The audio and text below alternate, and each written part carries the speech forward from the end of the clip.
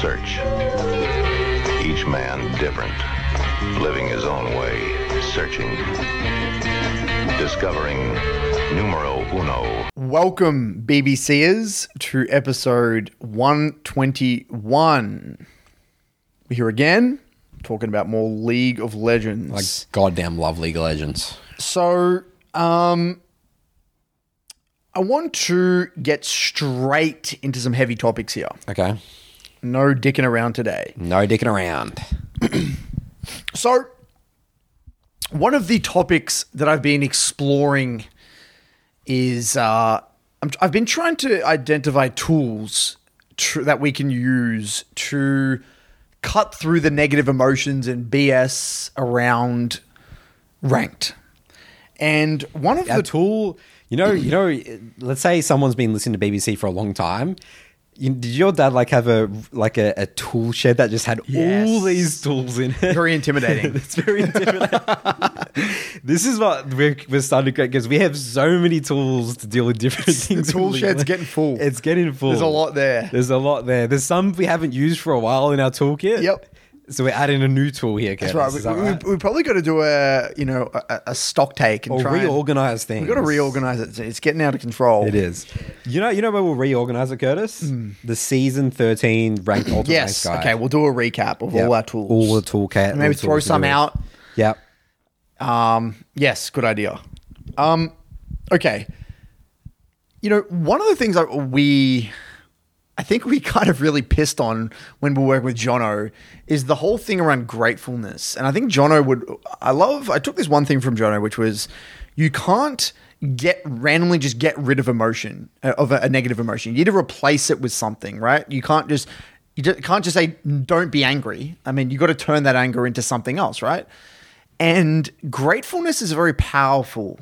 It's a very powerful thing, a very powerful emotion, being grateful for something. And, one thing I've been dwelling on is, you talk about League as your dojo. You step into your room, you get onto the Rift. It's like your office. Summer's Rift is my office. That's right. And you when I'm versing someone, they're invading me, stepping into your office. So you've got this really personal connection to the Rift, and it's like your space. One of the things I love about League is that it's one of the few things that allows you to express who you are as an individual. Now, think about the other mediums that you can do this in. Music, you can express who you are through music and your musical expression. I'm sure there are other sports out there that you can express yourself in. Show how you want to play the game, how you interpret winning that game. There's many sports like that. I'm assuming this is in other things like driving. Driving is probably a very expressive thing. Martial arts is probably another one as well. League of Legends is just one of another medium that you can express who you are as an individual in its purest form. And remember a while ago... The thing that I love about the League of Legends as well aspect is because it gets even further. It's about character. Like, who do you want to be? You get to play a character. Yeah. And there's so many versatility. And that's the great thing about League of Legends, why it's such a big game, is because you can play any style. You can be the UFC You can fighter, be whoever you want to be. Robert Whittaker playing Darius top. You can be the mage, the FPS skill shot guy that you were. You can be me, the more, winning games through being really strategical. Yeah. You can play however you want to play on the Rift.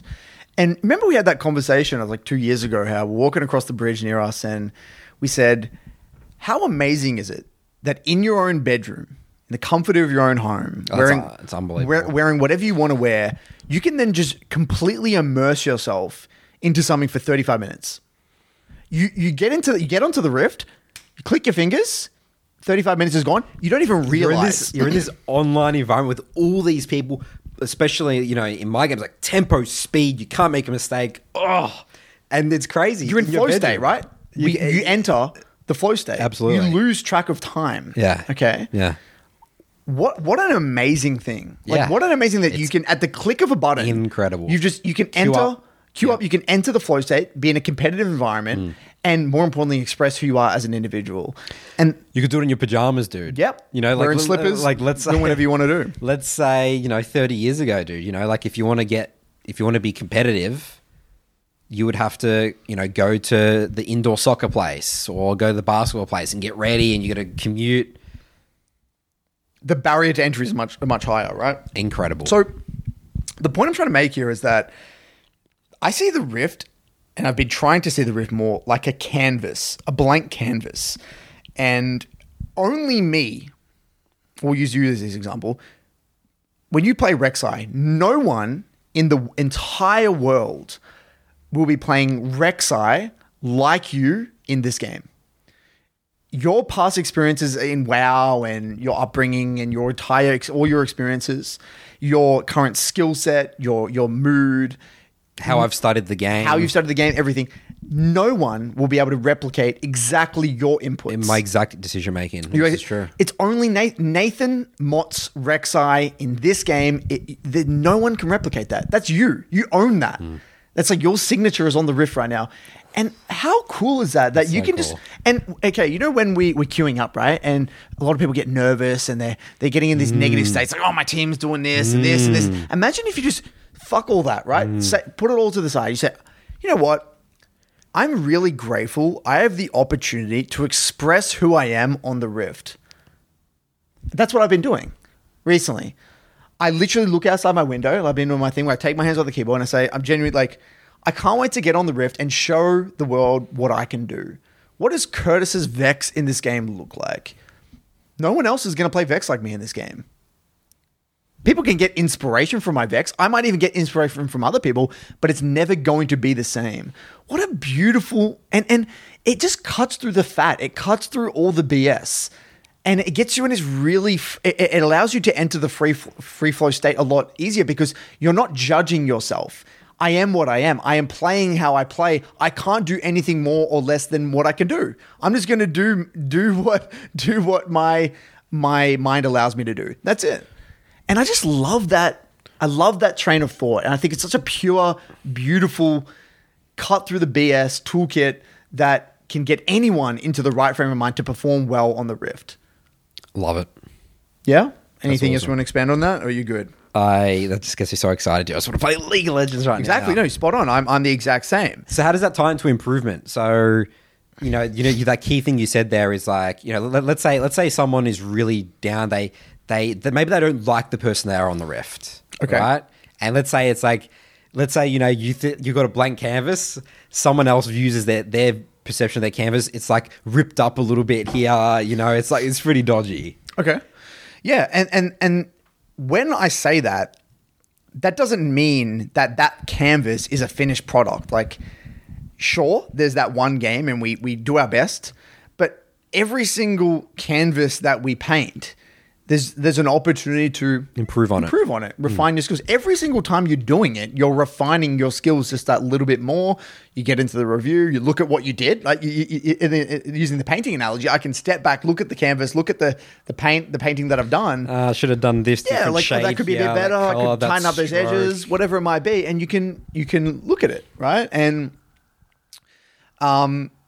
so basically, the reason I'm bringing this up is that it allows people to show what they're made of. Because one of the big problems with some of our clients, Nathan, is that they bring a VOD, and we don't know if that is their best or not.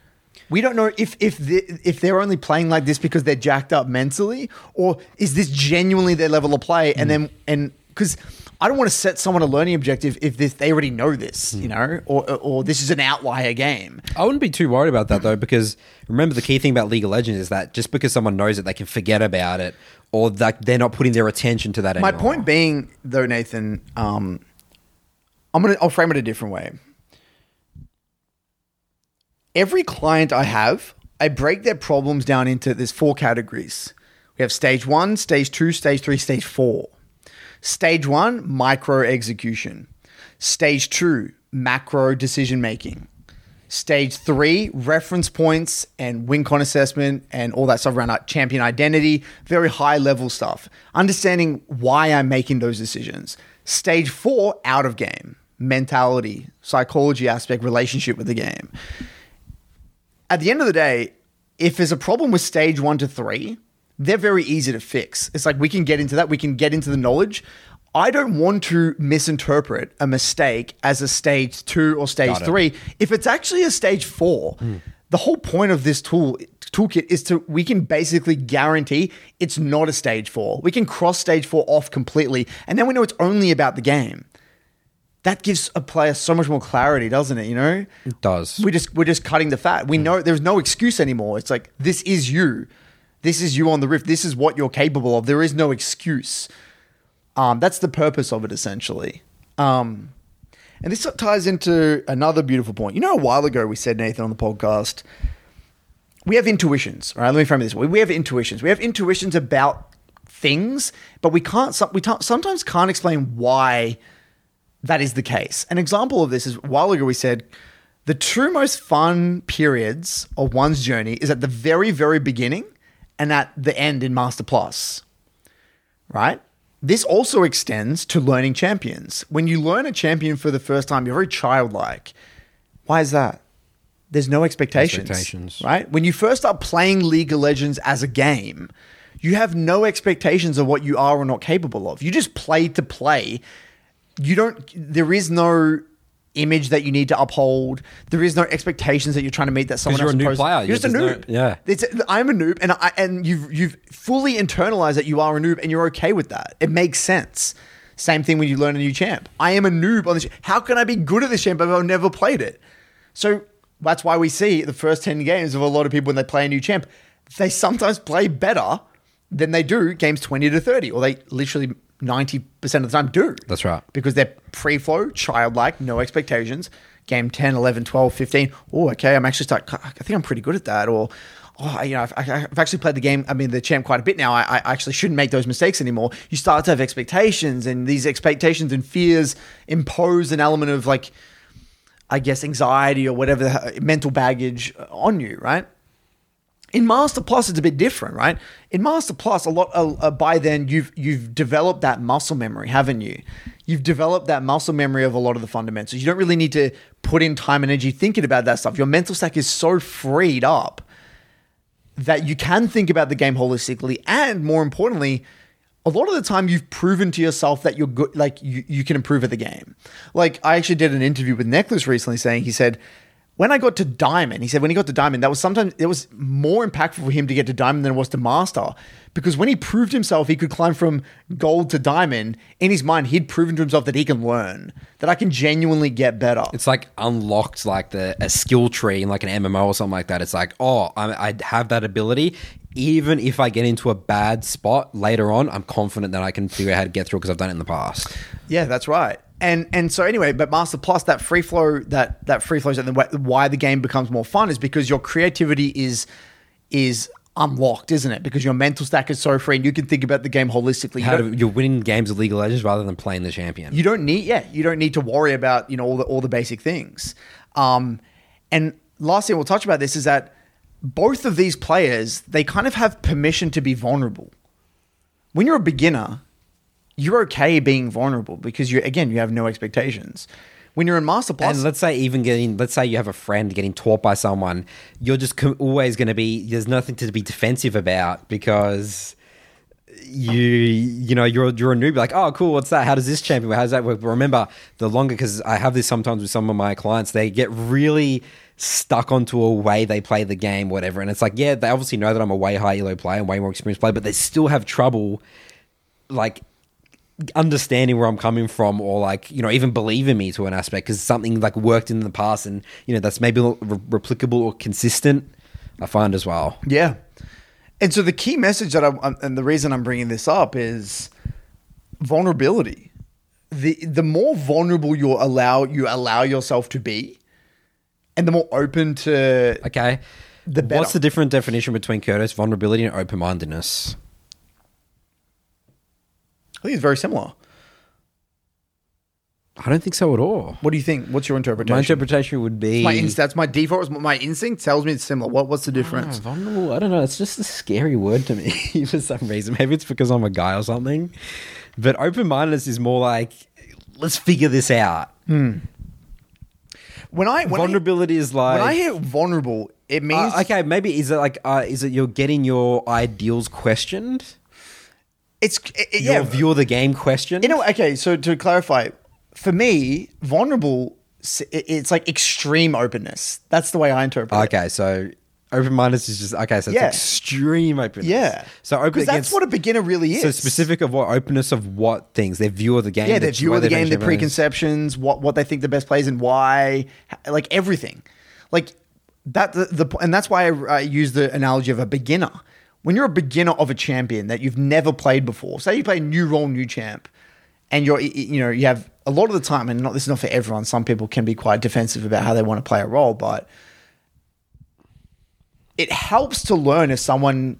Imagine you get a client, they say they're new to jungle, and every single thing you say, and when you ruin their play, they're like, okay, and they take it on board. They take it on board because they're a beginner. You don't want that later on, right? Yeah, I was going to say, obviously, but as a beginner, yeah. you want that. You don't want a beginner who's never played jungle to be questioning why you should be tracking jungle first. Of course, clear, right? Like, yeah. It's like, come on, dude, just listen to me, right? Yeah. Later on, of course, you actually do want them to question. You obviously your will as a client you would want them to kind of say stuff back. That's important because they have to still have, because otherwise that sounds like it's breaking down all their confidence with the right. It's like, I'm just going to tell you what to do. You're going to listen. Like they have to.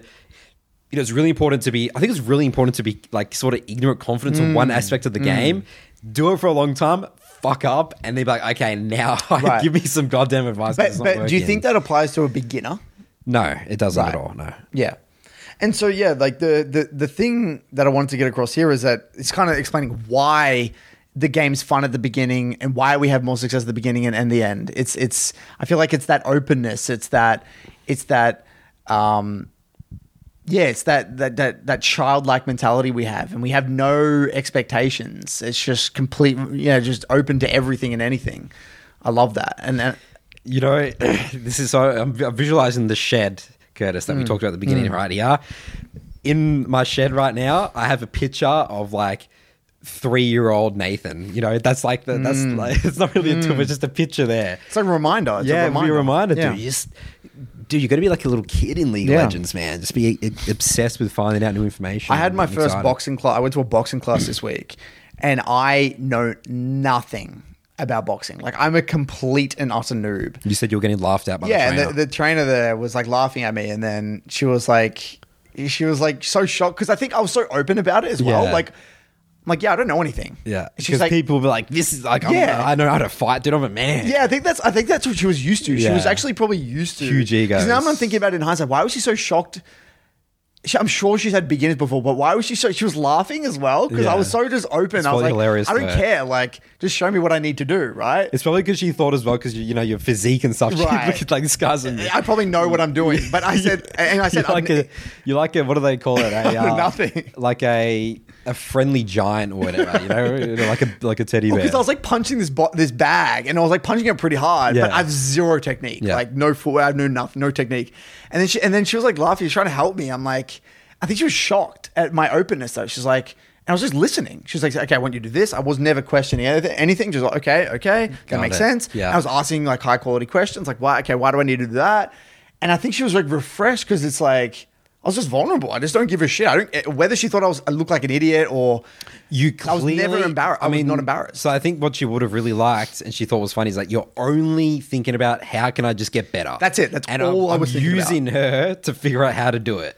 I'm not there to defend it. I don't care about getting judged by her at all. There was other people watching me. I couldn't give it absolute shit. All I care about is how can I punch more effectively. Yep. What do I need to do here? What's the proper technique? That's such an important mindset. Curtis, honestly, that mindset sounds easy. I mean, I struggle with this sometimes as well, right? Like, let's say if I was getting, like Charles tries to coach me on form sometimes, right, for the gym. And I'm like, dude, like, I know what I'm doing, dude. Like, you know what I mean? Like, this feels good. So, you know what I mean? So, but the reason I brought that up is because it's refreshing being on the other side. Because we teach so much. Being a student of something is so interesting. It's such an interesting dynamic. It is. Being taught something that you know nothing about. Like, it's just like it's such a really... I just really thought, okay, how can I be a good student as well? Like, what would a good student look like in this?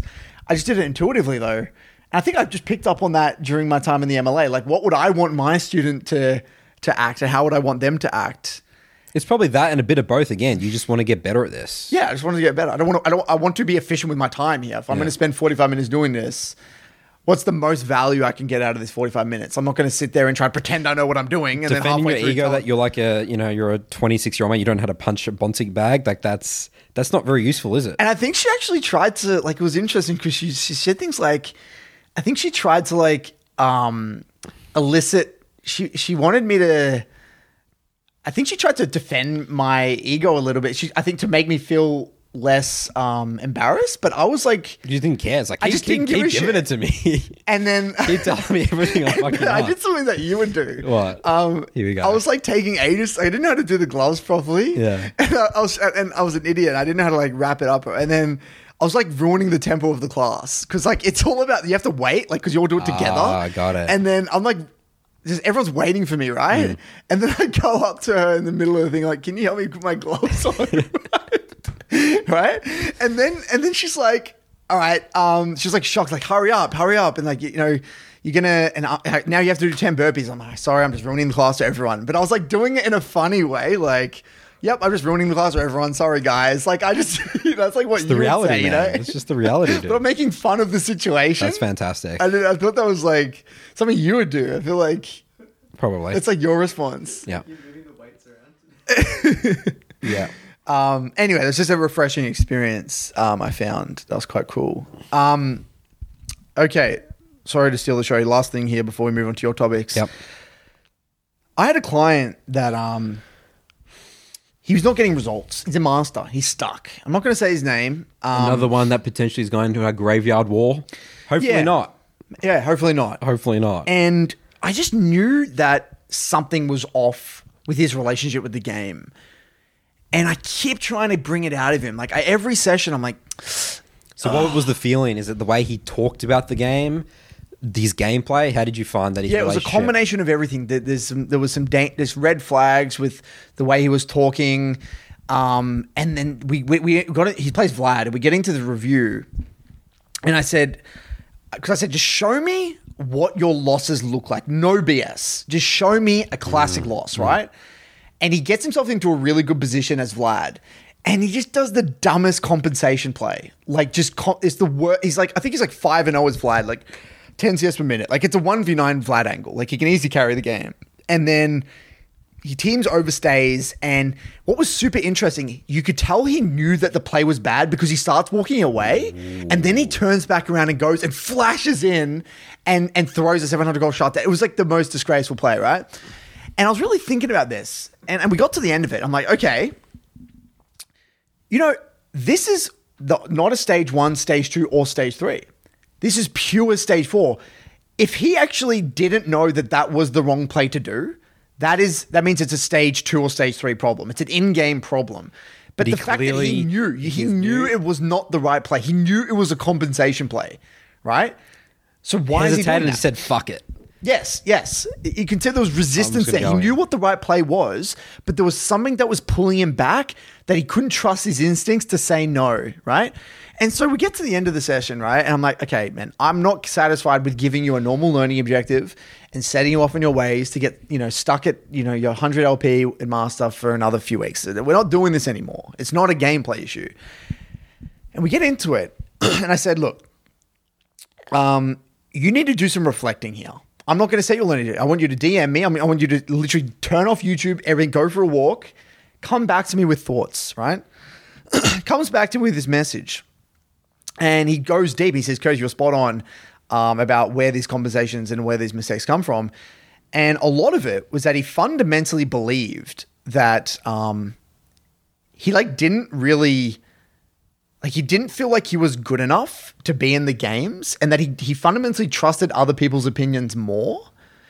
The other thing, there's 3 things. So that was one. There was another one where he said he's actually really insecure about his play. So in his mind, he always has to completely gap his opponent and go for really coin flip plays because he wants the satisfaction of dominating the opponent to make himself feel good about himself. And he wants he wants to dominate that guy so much that that guy messages him and praises him. So he's got to go for the big wins rather than the small calculated, little advantage here, He little will have advantage to here, go for little that advantage dive here. rather than just taking the small wins Yeah. and just taking the safe play, right? He has to go for the dive and blow flash and try and 1v2 outplay, right? Because it comes from insecurity. It came from insecurity. And the interesting last one was he felt as though if he didn't win, it was a waste of time. Oh, God. If he didn't win the game, he was literally wasting his time. How interesting is that? And it just goes to show there are probably many people out there that if they think that if they queue up and they do a 3-block and they don't win or they don't win a game, they've simply wasted their time. You know where this comes from? A fundamental belief that they don't know how to improve. And that's where it came from. He was stuck at 100 LP, around 100 LP Masters for about a year now. He hasn't gone anywhere. And why? Because he wasn't able to be vulnerable and express himself and say, fuck what anyone else thinks of me. I'm going to do what I think is the best play. And I don't need anyone to tell me how good I am. I don't need anyone else's praise. I don't need to justify to other people that I'm worthy of being in these games. So what was happening? He was playing suboptimally, subconsciously for a year. That's why he never faced his plateaus. He never was honest with himself and been like, he wasn't able to be vulnerable. He wasn't able to say, fuck everyone. I'm just going to do what I think is best. Because if he did that, he would climb. I guarantee you. So he pissed away a year, right? Now it's a year in. Now you're in a fucking deep hole because now you haven't improved for a year. Now there's two things going on. You still got those stage 4 problems on top of now not believing that you can improve because you've been stuck at the same rank for a year. I'm like, okay, well, no shit, it's not an in-game problem. You've got a terrible relationship with the game. And I just basically went on to talk to him about the importance of the gratefulness. Every game is an opportunity for you to express yourself on the Rift. No one else is going to play Vlad like you. You need to be looking forward to getting onto the Rift and having fun, being curious, and expressing who you are. Fuck what anyone else thinks about you and how you play. Who gives a shit? And that's what I said to him. I said, I guarantee you, if someone added you after the game and said, dude, you actually just gapped me. You dominated me. I said, I guarantee you, you'll feel good for 5 seconds and it'll be gone. You know why? Because there's always someone better. There's someone else better. Even if you beat that guy, there's another guy that's better than you. There's another guy above you. It's the same thing with money. You make money, you make your first 100,000. There's someone that makes 120,000. There's someone you get to 120,000. There's someone that makes 150,000. You play that game, that's a bad. You always lose. You always lose. You're always below someone else. There's always someone better than you. So it's that feeling. It's like he sees that match. He's like, I'm just the best. And then later, he's like, oh wait, actually, there's a lot of people better than me. And then his confidence. Yeah, because now you're constantly comparing yourself to other people rather than this is me. This is my canvas. Yes. And you know what happened? This is the last funny thing. The person that he versed that game, or like a game before another game, literally added him and he got into conversation. The guy literally said, you gapped me and you played really well. And he said, courtesy, you were spot on. I felt good for 5 seconds and then I proceeded to feel shit. Wow. It's a great story. And this is why people, especially in Master, they don't get better. This is exactly one of the biggest reasons why people don't get better in Master. They get to Master their own way. They kind of like, they develop this ego and then they try to win the ego battle. I got to get better than someone else. I want someone to praise me and tell me how good I am. I mean, the good or I'm shit. Though that's... Yeah, it's good or I'm shit. It's just this absolute toxic mentality. And it eventually turns into, if I'm not winning, it's just a waste of time because I can't improve anyway. It's crazy. Again, the problem with that as well, is they're tying winning as improvement as well. That's just tied together. And his identity as an individual, his self-confidence is completely and utterly tied, of course, to his performance in League. Yeah. There is no difference. His performance on the Rift is him. Because he attaches his entire gameplay to his ego and to his self-confidence. If he performs poorly on the Rift, he's a sack of shit. Yeah, that's definitely, I would say for high elo players, that's very common, you know. I mean, we've done it before as well. We used to do that a lot, tie identity to our gameplay. I mean, I've had a pretty bad week of solo queue and definitely it's somewhat affected my confidence for sure, you know. In terms of not good. No, it's not good at all, you know. But then that's where you just dive into the toolkit and you say the things, okay, well, you know, it makes sense. I'm going back to this. I got to focus on these things. I got to start putting my attention. Then the confidence starts to build back. That's again because you know I built this toolkit. I truly believe though, and this is why I'm really inspired by Kenny Werner and that book Effortless Mastery. He goes really deep on all this stuff. Being grateful to just express who you are on the Rift, I feel like it's I feel like it's the end game of toolkits. Like, you know how we have the tool shed? There's like this one fuck off chainsaw in the back of the room that's just like, that's the holy grail, you know? It's This is it. It's like or all in you one still- tool. This you can do everything. you still have like the box, you know, and it's like in good condition. You put it in the, you know when you have like something. Oh, what was it like? I remember I used to have a laptop, right? And you know how like there was like the thing to like that covered the screen, like when you fold it and you have the screen. When I got a new laptop, yeah. So you know when you like always want to keep it in prime condition. Yeah. that's what that toolkit is. You Well, just this- want to keep it in good condition. Well, this tool is, I feel like it overrides everything. Like, I feel like if you can truly, I mean, I'm still working on this. It's working for me incredibly well. And I feel like if I can continue working on this and keep really internalizing this, I don't think there is a need for any other toolkit, because you never dig yourself a hole. There is no hole to exist because you're always permanently just expressing your best self and you're just, there's no hole. You're just walking around it. yeah, you're just above the chilling, hole. and you're just able to see things for what it is, and you're not really attached to anything. At least for me, it's given me insane clarity. And like I had a game yesterday, right, where I played Victor into Yone, and I just like made a really I just approached the lane wrong. I'm like, okay, yep, I approached the lane wrong. I know what to do next time. Okay, move on. Zero like mental baggage. It's like, oh, that makes sense. I know what to do next time. Go into the next game, play well, boom. That's the goal where you need to get to. That's Like fantastic. that, you know how rare that is being very on my rare. journey. Yeah. Like for the like, you know how hard that is to do. very Like you get annihilated in a 35-minute game, and you just boil it down to like you just look at it. Yep, this makes perfect sense. Yep, okay, move on. You know how hard how I can count on one hand how many times I've been able to do that. Like I would have to fucking walk around the house and get some fresh air and get some water. I'd have to do all this stuff. I don't even have to do that anymore. I don't even have to leave my seat. It overrides everything else. Because all those other toolkits are in reality a band-aid. The walking around and getting water and doing the fresh air and all this crap, it's actually a band-aid. It's a band-aid. You shouldn't have to feel like that, in my opinion.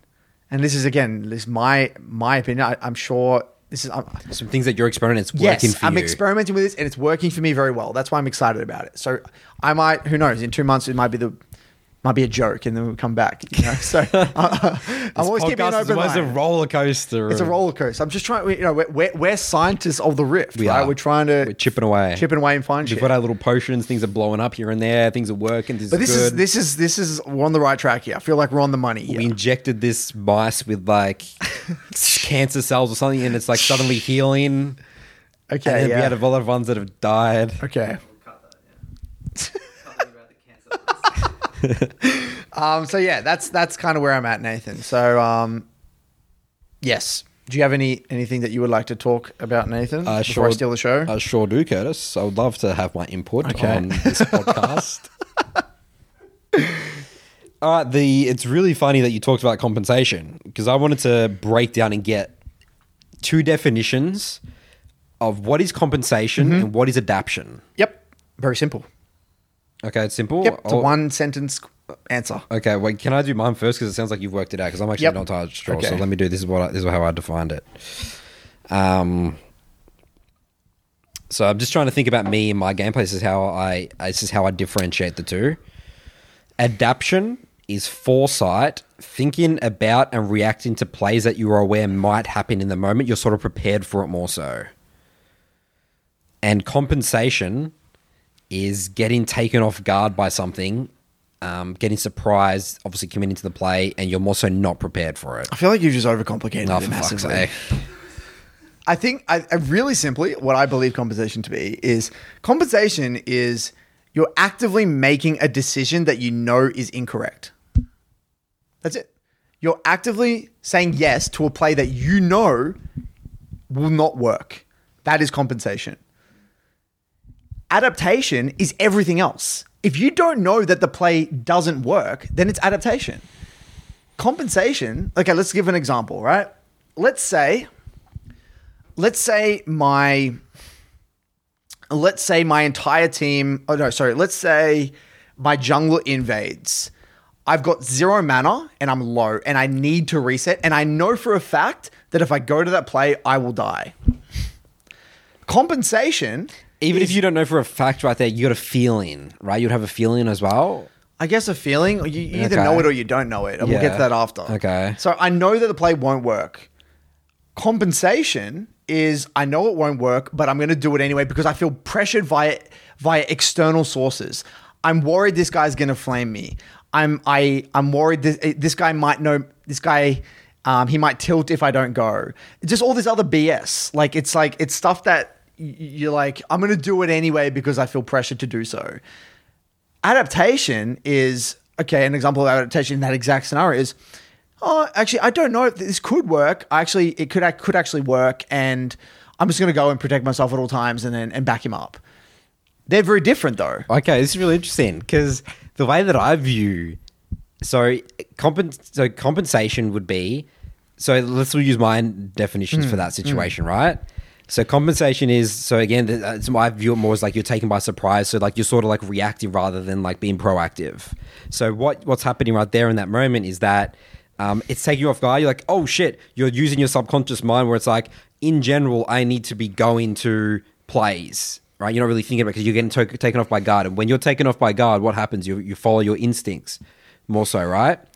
And then adaptation in that situation is, okay, this has happened to me before. I'm aware that my jungler is going to die here. I'm already thinking right now, okay, if I reset, I know I can get a really good tempo. I can go dive bot or something like that. I don't resonate with that. You don't resonate with that? Because compensation, the whole reason we use the word compensation is to explain behavior where someone is actively saying yes to a play that they shouldn't go to. That they know doesn't work. Don't you find as well in your reviews, like I call them compensation ganks, right? Where they know that it's not going to get, but then the next problem Give me an exact example of compensation in your mind. Give me one example of what you believe to be compensation. All right, well, the common one that would be laner spam pinging for a gank, for a jungler. And the jungler knows that it's impossible to work.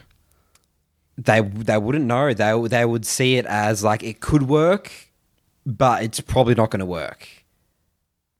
Compensation is simply you're allowing someone else to influence you psychologically into thinking that a bad play is a good play. That's literally it. Because, okay, so then what you're talking about then, like, let's say, okay, so let's talk about a gank, right? Let's say a laner, let's say a jungler pans his camera mid, originally thinks that it wouldn't work. And then kind of goes on his way, does a jungle camp, and then the mid laner spam pings. The jungler then pans his camera, and he has that thought, oh, this actually could work. I'm actually not sure. Compensation is already completely out of the question because you don't know what the right play is. Compensation is not even a part of the question. Got it. So that's like I'm doing a step. Now you're saying bridging the knowledge of like, do they know it or yes, not? you either know it or you don't. Then there's something they're missing. They either don't know how to read the wave state. They don't understand how those champions work. Yeah. They're not looking at the resources. They haven't tracked the enemy jungler. They don't know if they could be there or not. Like there's something there that they don't know. A compensation in that case, that example, is that they know 100% that the jungler is going to be there and counter gank, and ganking would be an insta double kill. They lose. Okay, so and they go for it anyway because they're scared. They're influenced by the pings, and they're scared that the mid laner is going to AFK or that guy's going to tilt or rage at him. It's being rational versus being irrational. Yeah, rational versus irrational. Yes. Yeah, that's a better way of framing it. That's what I believe. That's my definition of compensation. I think what you're conflating is, or maybe not conflating, this is just your different definition, is varying degrees of how good someone is at adapting to a play, how fast they are at processing information. Because I would say tied to in terms of as well confidence in that there's other avenues to win a game rather than going to that situation.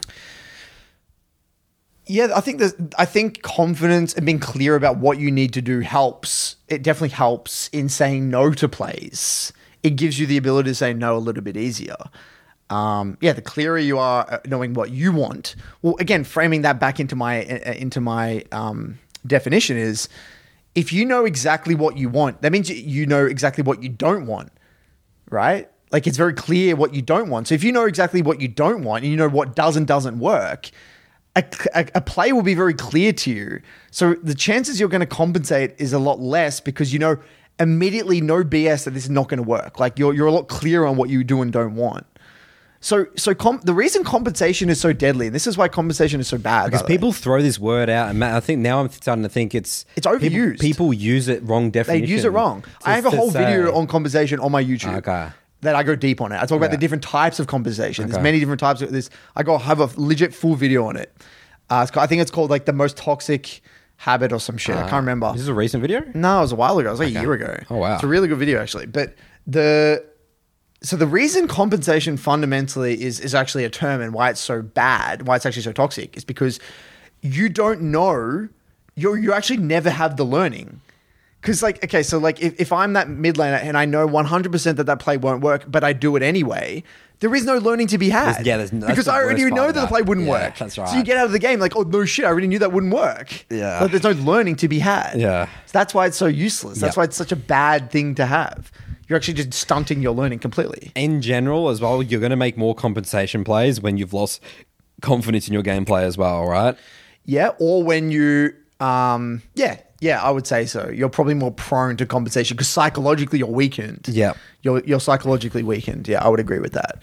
But most of the time, dude, I would say majority of the time it's just poor adaptation. They genuinely don't know how to read a situation. Like, it's like, oh, this could or maybe not work. Then that you can't really say that's compensation. Like, they just don't know how to read the situation. Yeah. That's just maybe just a tough call. It's like, all right. And in those situations, what I'll say is like, okay, go, but protect yourself at all times. And that's just adaptation in general. There's no compensation there. So I think because I think the way you frame it's so confusing. It doesn't resonate with me. It's like everything's compensation then, because it's like, oh, that play might not work, but it could or might not. Then typically every skirmish is a compensation. No, the way that I said it was compensation is unexpected things that you're to go to, and then adaptation is you're more expecting it and you have foresight. Yeah, I don't know, because in my mind, adaptation is also unexpected. No, it's not. I don't think it really is, Curtis. Think about when you're adapting in a game, right?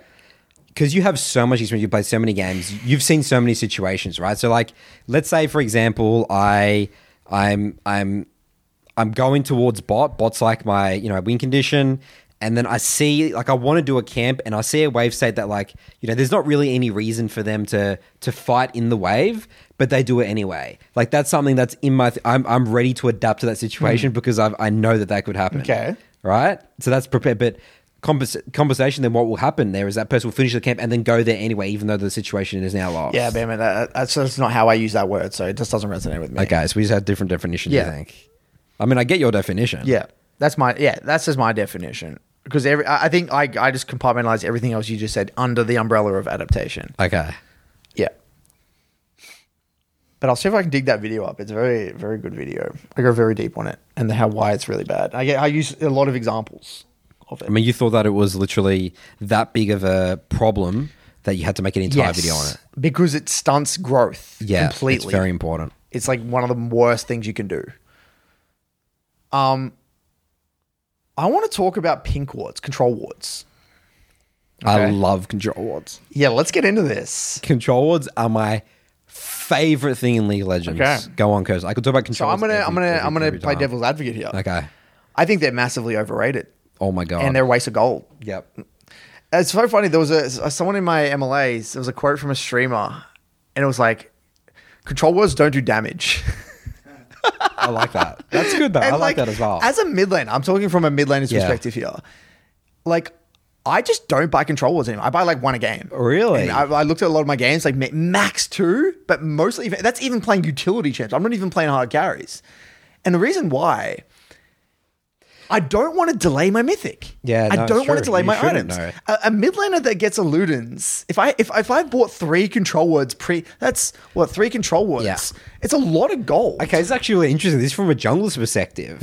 I don't really need my laners to buy control wards. Like the amount of impact I can have with one control ward is significant, right, in a solo queue game, right? Like I've never been like this is actually interesting. I mean, I'm a full control setup objective. I've never ever said to myself, damn, I wish my my mid laner had AD been. carry, my mid laner or top laner had a control in the situation. Some support, we know, obviously would be. I actively check my support's wards and control wards because it's very important. Me playing around their resets for wards and stuff like that. But I've never said that once. Yeah, that's interesting.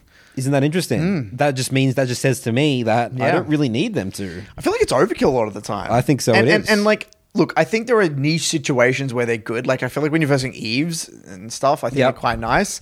And I also think that when you're playing like a roam champ and like you want to have access to like roams, it can be good. But even then, it's like you're sweeping anyway, so it's not a big deal. Like, I've just found myself intuitively buying it less, and it was at the same time. Few people in the MLA had the same finding. Well, it's like, I just don't want to delay my mythic. Yeah, I don't but want to delay my lost chapter. I don't want to so- delay any of my items. I'm fascinated with this. So let's go back. Where did the narrative to buy control wards come from? It's just a long. I think what it is. Where did it come from? Is it from competitive? Yeah, it's a long-standing. You know, like there's those old school coaching techniques that have been around for like since season 3, and one of those buzzwords is like you got to have control words in your inventory off every recall. It's like one of those things. It's like an old myth that's kind of been passed down the generations. Easy piece of advice to give. Yeah, it's an easy piece of advice to give to sound smart, but it's actually incorrect. Yeah, and You there's shouldn't also be buying a control word every single time you go back to base. It's terrible, actually. I mean, a lot of the junglers, the Soul 2 clients that I work, their control ward usage is just really bad anyway, just giving free gold. Like for example, they'll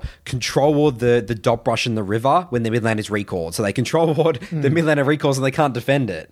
The rule of thumb that I always follow, you don't place control wards and you can't defend. Yes, that's very good advice. The other thing as well is that even for junglers as well, I don't buy 2 control wards. That's terrible. I only buy 2 control wards when it's like a key, like 3rd dragon fight, Baron, yeah. 4th dragon fight. Pinks are important around Baron. Yeah. Other than that, late game. a good one control ward placement just around mid or one area of the map or this place your strong side in is unbelievable pressure. Yeah. Just one, dude. Yeah. You know? Yeah, I agree. And you got to get items because I always say sometimes people come into Assaults and they're buying 2 controls. I'm like, dude, you're going to be the poorest. Dude, Yeah. you're going to be so useless, dude. Like, Yeah. it would be like a Diana or something. I'm like, what are you doing, dude? Why? You're going to have What's no more? damage. Yeah, and of what I've realized is how important it's just getting to like just lost chapter sorks or just like your Ludens. absolutely. It's just massive. Absolutely. I want my and if laners I to be buy strong. 2 or 3 control wards, that can be the difference between getting on It's one base huge. or another. Like, Dude, think about it. It adds up, man. It's Adds like up. that 3 controls is 225 gold. it's a lot of gold. Is it often when you reset, being 100 gold off? Because that's the really awkward part, being 100 gold because you don't really want to stay for the next Yeah, wave. every 100 gold is genuinely massive, important. absolutely. Like, genuinely. And it actually makes a very big difference. Like, if you have like 9 CS per minute or 7, like, it's every like 1 extra CS per minute is incredibly impactful. Like, you feel like a different champion, actually. So yeah, it's just like a little tidbit. Another thing I'd like to get your thoughts on: Rift Heralds. I also love Rift You're the master of macro now. You call I yourself am. the king of macro. I'm the You're king of You're macro. kicking Nice out of his seat. His throne, king of macro. I have pretty much So you've solved it. You solved Rift Herald. every best Rift Herald usage Okay, in certain game I need states. to dig your brain here. But junglers are horrendous with Herald usage, dude. Okay, I just want to know what optimal is though, regardless. Okay. Whether or not it's in my control. Okay. Like, I just want to know what is optimal. Because Okay. I genuinely don't know. Okay. Okay. So I'm going to ask a few questions. Let's break these down. Or narrative. These are preconceptions, the things that I'm confused about. Yeah. So let's... Okay, I think we're going to have to get specific. Dude, I could because it's all literally based on answer every champs, question. right? Yes, it's very based on champs. Very based on champs. Okay. I feel as though rifting mid is not that good. Not as good as I thought it was. It's good sometimes. So it's good when you're versing a champ that's really hard to break mid. Like high wave Anivia, clear champs. Xerath, Yes. Ziggs, mid, Lux, etc. Lux, Mal's yes. even. There's champs that have a lot of wave clear. Yep. That's correct so far? Again, I would still wait. It still depends on how well my side laners are Okay, doing. so let's just put a pin in that then. Yep. Rifting bot when your bot lane is winning is really good Yes. because they get on the map faster. Yep. What's the reasoning behind that? All right, well, a couple of reasons. So, 80 carries getting gold is great. Yep. Next thing here, it's sort of like transitions the whole map. So especially for champs like Caitlyn and stuff like that, right? Yeah. I mean, this is let's say the most basic one. You break bot with Caitlyn. Like Kate Karma. Kate Karma, they get on the map, and then you have complete control of the map for the rest of the game. Because then you just get in every play for everything else. Before we move on from the Kate, so let's say you have Kate Karma. Yeah. Where do they go? They go... It depends what your mid laner wants to do. So this is this. Right? So spicy here. Because I think King season 7, season 8, Nathan. What was King doing? Why was he rank 1? I have no idea. Break bot. And then break top. Go top, break top. Yeah, that's how it used to be. Breaking top is so much easier than it is to break mid. I feel as though swapping mid is actually become like the quote unquote meta. I think it's actually BS. Even as a mage, like even if like I'm thinking about it, a lot of mages can just sit mid, or even any champ, even assassins like a Talon, they can just sit mid. Okay, sure, Talon's way weaker mid than Aside, but if your Kate Karma goes top instead, that Talon has roam windows and dive opportunities topside anyway. Yeah. So my okay, Curtis, you're actually missing a part of this. Okay, yeah. The part that you're missing here is like, so let's say I have a Caitlyn Karma bot, and let's say I have like a Kassadin or a Sylas mid, right? Okay. A Kassadin and a Sylas mid, them going straight into a silo lane really early on That is is actually true. good. It's very nice. And then what you're essentially doing there is that you're creating a pressure point. They're getting free farm the whole time, and you can actually use that to your advantage. So it's like that. Then it's a question of where do you want the resources. It moves away from the Caitlyn Karma more towards. So you've kind of set up the Kate Karma already. They're all good. They're in mid doing their thing, and then the game swaps more to the Kassadin and Sylas, and you're playing around the Kassadin and Sylas. Yep. Let's say I've got like a wave clear mid. So you got a laner. Victor. A Victor, then I would love them to stay. No, the Victor stays mid. Yep. And then my bot lane will go top, and then we're just going to be getting control and all sort of stuff. Yeah. You guys have missed something. Okay, Charles, educate us. If you swap your bot lane top, Yeah. what options does the opponent have with their bot lane? The options. Yeah, they can go mid. Match, or they can just stay bot, and then they 1v2 your top laner, and then you're trading. You're actually Yeah, but they're stronger, so it doesn't matter, right? it doesn't really matter that much. So what Charles said, if the audience in here was saying we missed something, he said that basically if you swap your AD carry and support top, the enemy AD carry and support can still stay bot, and then your top laner has to 1v2 bot, and then it's a split map scenario. And the losing team always benefits. And the losing team, gets benefit because then they're getting gold when they shouldn't be getting gold. Yeah. Trading gold from behind is not. When you're ahead, good. you always want to match. That's you don't right. want to trade. That's why in competitive you swap it. But Then there's also neutral objectives. Like, what if the Herald's up and you swap top and the Yeah, Herald's it depends on the Herald or the Dragon. I feel like drags don't give. And this is another question. Let's just leave drags for now because that's another complication that I don't really understand drags that well. But I feel like drags are just overrated in solo queue. Like if you can like break bot and you can swap, like fuck drags. Like you don't need them in my opinion. Like that's my feel of the game. Anyway, let's stay on this track here. So there is so you need to think about the mid laner, and that's going to dictate whether or not you go top or they swap top or mid. Okay. What are some like other champions? Like what happens if you have like a? Okay, so this is another one. Twitch. Now Twitch is very interesting. Breaking mid versus Twitch is actually insanely good when you have a Twitch on your team, because even if you don't break mid, like break bot, them having that long lane and you've got a Twitch on your team is very good. True. So there's another caveat. I've never thought about that one. I've never actually seen that one. So like, I mean, there's a lot of I'm just times so in terms of in conflicted. games as well, because I don't have just the luxury to just break mid tower with the Twitch. okay, You know what I mean? Okay, what happens if your bot's even and your top's winning? Where do you rift? All right, so it depends how hard top is winning. So if top is winning really hard, my general rule of thumb is to never rift top, because you can just keep diving. You're gonna get it You want anyway. to keep the tower up as long as possible to keep diving the line, because it's so hard for the jungler to get to top. Like it's a huge investment, right? You break, so when I have hard winning, let's say I have Fiora into Ornn or something like that, I want to just keep the like let's say I've been playing towards it, like Ornn's down like 40. He's not actually just out of the tanky. game. I can just keep diving him, keep pushing him off waves, and then we break that top naturally, and then I'll be even saving Herald from middle bot. Okay. I have a video on this, by the way. Rift Herald, how to use Rift Herald. How to use it on Rift Herald. YouTube? Nathan Mott, yeah, it's on YouTube. Okay. It's called Rift Herald Theory.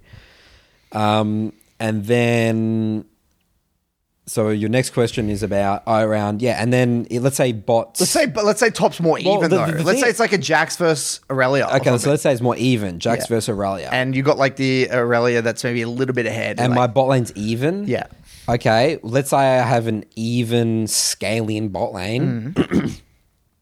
I don't really want to. I'm happy to not really give more volatility to that. Just leave them. If they're going even and they're scaling, just leave them, and then I'll be looking to impact the volatile matchup. Aurelia Jackson looked to break top to break the tower. So what are you looking for? What's the main thing you're looking for there? Well, I guess what I'm looking for there is I'm trying to think. Well, Who can use the gold the most? yeah, who can use the gold? Who actually needs the gold? And what's the? Well, I also think about what's the enemy team's win condition actually more so there. So if I suddenly leave my Jax, right, And then they're- and my bot lane's now. Sorry, so then he Yeah, dies, and and he's then out, yeah. my bot lane's scaling anyway. They're all good anyway. Yeah, you don't need it. You know what I right, mean? right. So in what's okay, and then okay, that kind of makes sense. So thinking about the enemy team's win condition is actually really important in terms of where you want to be as a map because there's certain states as well where like the game's just won if you just deny it. The enemy team only has one win condition. And you just Okay, so but an then exa- there's certain situations where that win condition is actually out of control. You just have to play. So that an on example side. I had today, which I wasn't sure of, Yeah. the Aurelia, I had a coaching in Aurelia mid, and the Aurelia was really strong. Got Bork, I think he's like 3-0, 4-0, whatever, and they had Rift, and I think they end up using Rift to break mid versus Azir, and I said I think it actually would have been better to break bot, get you in the side lane sounds earlier, like it, yeah. and then because you can dominate this Azir anyway. The Azir's already behind. Once you get in the side, they can't play the game The anyway. general rule of thumb is that if the laner likes stalemate because they're going to slowly keep building small advantage, it's ideal to not break in the tower because the moment you break the tower, now suddenly you're in this awkward situation where you're going to be push, and then they just get the free. Even though people say it's like, well, you can translate that pressure to sides, you right? can- yeah, but not necessarily though, because like. You know, especially at that stage of the game, mid laners can wave clear pretty quick. They can actually follow up all the time. Sometimes, right? But you know what? More often than not, I see games get thrown more so because people think they have infinite move, right? They push the way, but the dive takes a while to sort of set up, And then the enemy come, and then they and come and they have a perfect position and then kill us all, Yeah. right? So I again, I think we definitely needed to separate solo queue and competitive. I'm sort of viewing Rift Herald more in this chaos of the solo Yeah. queue. Yeah, me That's the too. way I saw more think about it. So in that situation, though, say your bot's kind of like, let's say your bot's actually maybe a little bit behind. I think it's still better to rift bot in that situation as an Aurelia. yeah, I do as well. because Yeah. it's just so important you get to the side lane. I Yeah. think. Yeah. So that was right. So I was right in saying that. And like you know how you say your bot lane. I mean, again, it depends sort of what chance, but you can explode bot lane really easily, even if they're behind. Yeah, I agree. Just in general, Yep. Like because there's two people, there's lots of follow up. Let's say I have a behind, even though I have a behind Draven and a Mumu, right? And I'm against a Zyra and a Jhin, right? And even though they're ahead, I can explode that at any moment. The same playing Jarvan, dude. I can still go there and break bot and kill them. They're super easy to They're kill. salvageable. Yeah. And what about dragons? Let's say in general, I've been having more success getting dragons earlier and threatening dragons or win condition earlier. But I feel like dragons have nothing to do with mid laners nowadays. Like I feel like what do you? No, mid lane recall is really important. It is a factor, but I would say that jungle tracking is the most important factor, and punishing bad resets is how you get dragons. Dragons take a lot of brain power and effort to set up, and they're risky to start if the map's in a neutral state. Obviously, it's very coin flip to start. And the last question I'll have around neutral objectives is: say your bot is kind of like they got a little bit of push, and then you're starting dragon, and your mid laner has push. So like bots like kind of pushing this line, maybe starting a slow build or something, and then mid laner is like winning and like getting pressure. Like, do you want your mid laner to come help you do the dragon? Like, I So just feels really bad sometimes to help. what's happening mid again? Sorry, so I got a slow push on bot. Your bot lane's And winning and they're slow building. And my mindset is like, okay, I can't dive bot. I want to do dragon off the Yes, slow that's push. correct. And your mid's kind of like And then my winning mid as well, is like winning getting as well. pressure. But like you said, the waves die quick, right? So like the waves come much faster. So I'm just imagining. I'm like a Vex. Sometimes I just want to stay mid. No, Like, dude, I want you to fucking. You finish want- off you the want me to dragon. help? Yes, because it's just a big effort. There's lots of volatility. Just get the dragon off the map. I couldn't care less about a couple of minions, dude. Just hit this. Help us, dude. Just Help really. us. Sometimes I feel like keeping them down and preventing them from roaming top is like sometimes more important. But I guess I That's can ping interesting, but you're just gonna have to ping it, dude. Yeah, just it's hit like the I- dragon, guys. Lana is just goddamn. okay, Hit but the then- dragons, get it off the map, and then everyone's good No, to but go. think about it, because then, Okay. right? Let's say we get the dragon like 6 seconds earlier. Yeah. But then the enemy mid has moved and goes top. Dude, it's not 6 seconds. How slow does the jungler take dragon these days? Yeah, No, an dragon extra is 6 awesome. seconds faster if I were to help. Yeah. I don't know. This is getting too specific then. But yeah, I again, don't it know. would depend on the top, but yeah. I mean, then the thing again, the tricky thing for you, Curtis, is that now you're relying.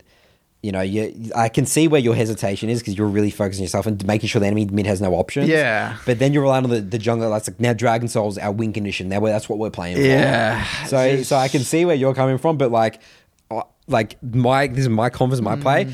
Mid laner, help me get this goddamn early 6-minute dragon, and we will win this game. That's my mindset because Yeah. I'm going to be fighting dragon. I'm going to be playing around dragons properly. Yeah, But if you're getting first, you're going to get you. If but you get you- first rank, you're going to stack him. But you're probably in the thing. It's like you've got that first dragon, you've helped, and then for some reason you're losing second dragon because something fucks up. Yeah, you know? So that's why you haven't consistently won dragons getting early dragons. No, compared to that's what why I I've don't done. value That's dragons. right. I always feel like it just unless I've got a Shyvana, of course. If I have a Shyvana, then I'll do whatever it takes to help get my That's shit. such a shitty criteria, Curtis. I've got a Shyvana, the passive. I I've got won. a stack I won 2 dragon. games yesterday just on Shyvana stacking drags. It is fantastic, but Yeah. it's probably not just the Shyvana. Maybe Curtis. that's just recency bias. yeah. That's it for me. Is there anything useful you want to talk about? Mailbag. Now bad. Away we go. Welcome back for Nathan's mailbag. Jingle, jingle, jingle song. First question here is from Midroid. Midroids. It's a very interesting name. I like that name. Midroids. I'm going to call myself Jungle Roid. Hello, Nathan, Curtis, and BBCers. Midroid here. I would like to ask Nathan about his view and approach on upcoming XP changes. With upcoming preseason patch, top laners are getting more XP. That's what we explored in last episode. While bot less and mid less gold. Is this true? Is this what This is what we spoke about. Did we? Yeah. Oh, so they're actually getting less experience in gold. Yeah. Wow. Not gold. Oh, so just experience. Something like that. Okay. I'm wondering, as a jungler, is it going to impact somehow how you approach the game, Nathan? Are you going to maybe sit on top more than up until now? Very interesting. I mean, so the first thing I'll say is, we're not going to know, obviously, until the preseason changes, and obviously the preseason changes can change. But, yeah, I mean, if carry top laners come into the meta, they are important to play around. They're really good to play around. Split pushes are really awesome. I love playing around split pushes. Very good way to win League of Legends games. Very methodical way to win League of Legends games. Are you a feel-based player, Nathan? Like when it comes to changes? Like, or do you like try to come in with a theory and then try to Based prove on it like the wrong or patch right? notes, I'm 100% what do you do? feel based. It's just it's either going to work or it's You not just gonna send it, work. right? I You just send it and then see how it feels. Yeah, Because I'm the same. I love can't. fucking it up. I have a weakness. I genuinely, when I read patch notes, and okay, but let's just take for example the Syndra. When the Syndra rework was coming out, and everyone was getting all excited on the PBE, like this is what Syndra's kit does. Like I was genuinely trying to read the kit. I can't do it, dude. Like I really struggle with reading. Just get me. Let me play the champion. I'll figure it out. Like I don't know. I really struggle to visualize how a change is going to feel, or like I can't. When I read a champion's kit, it doesn't mean anything to me until I play it. Like I could read Aphelios's kit for months, and I still or Samira or something like that. I don't know until I play the champion. Yeah. It doesn't mean anything to me. So like my approach to the whole preseason, we'll talk about this in the preseason episode. Let's get the patch and let's have a feel for it. I'm just gonna go in. I actually am gonna approach it as in normally. Like Yeah. I'm literally gonna play exactly like I was That's right. before, Same chample, everything like and then that. get dicked on, Yeah. and then change adapt. accordingly. Yeah. That's in my opinion. That's like one of the most efficient ways. Yep. I don't really know how to do it anyway. Other than that, Yep. I mean, I think the top lane experience in Gold Challenge is like, because you know, like with these changes, people over dramatize. Yeah. It's like it's going to be so much. It's like, guys, it can't be that much. And you know, at the end of the day, like, you know, my bot lane could be such a good win condition for me. It's like It's not going to change. You know what I mean? Well, Like, how's it going to change? It's like your bot lane's winning and your top lane's losing. yeah.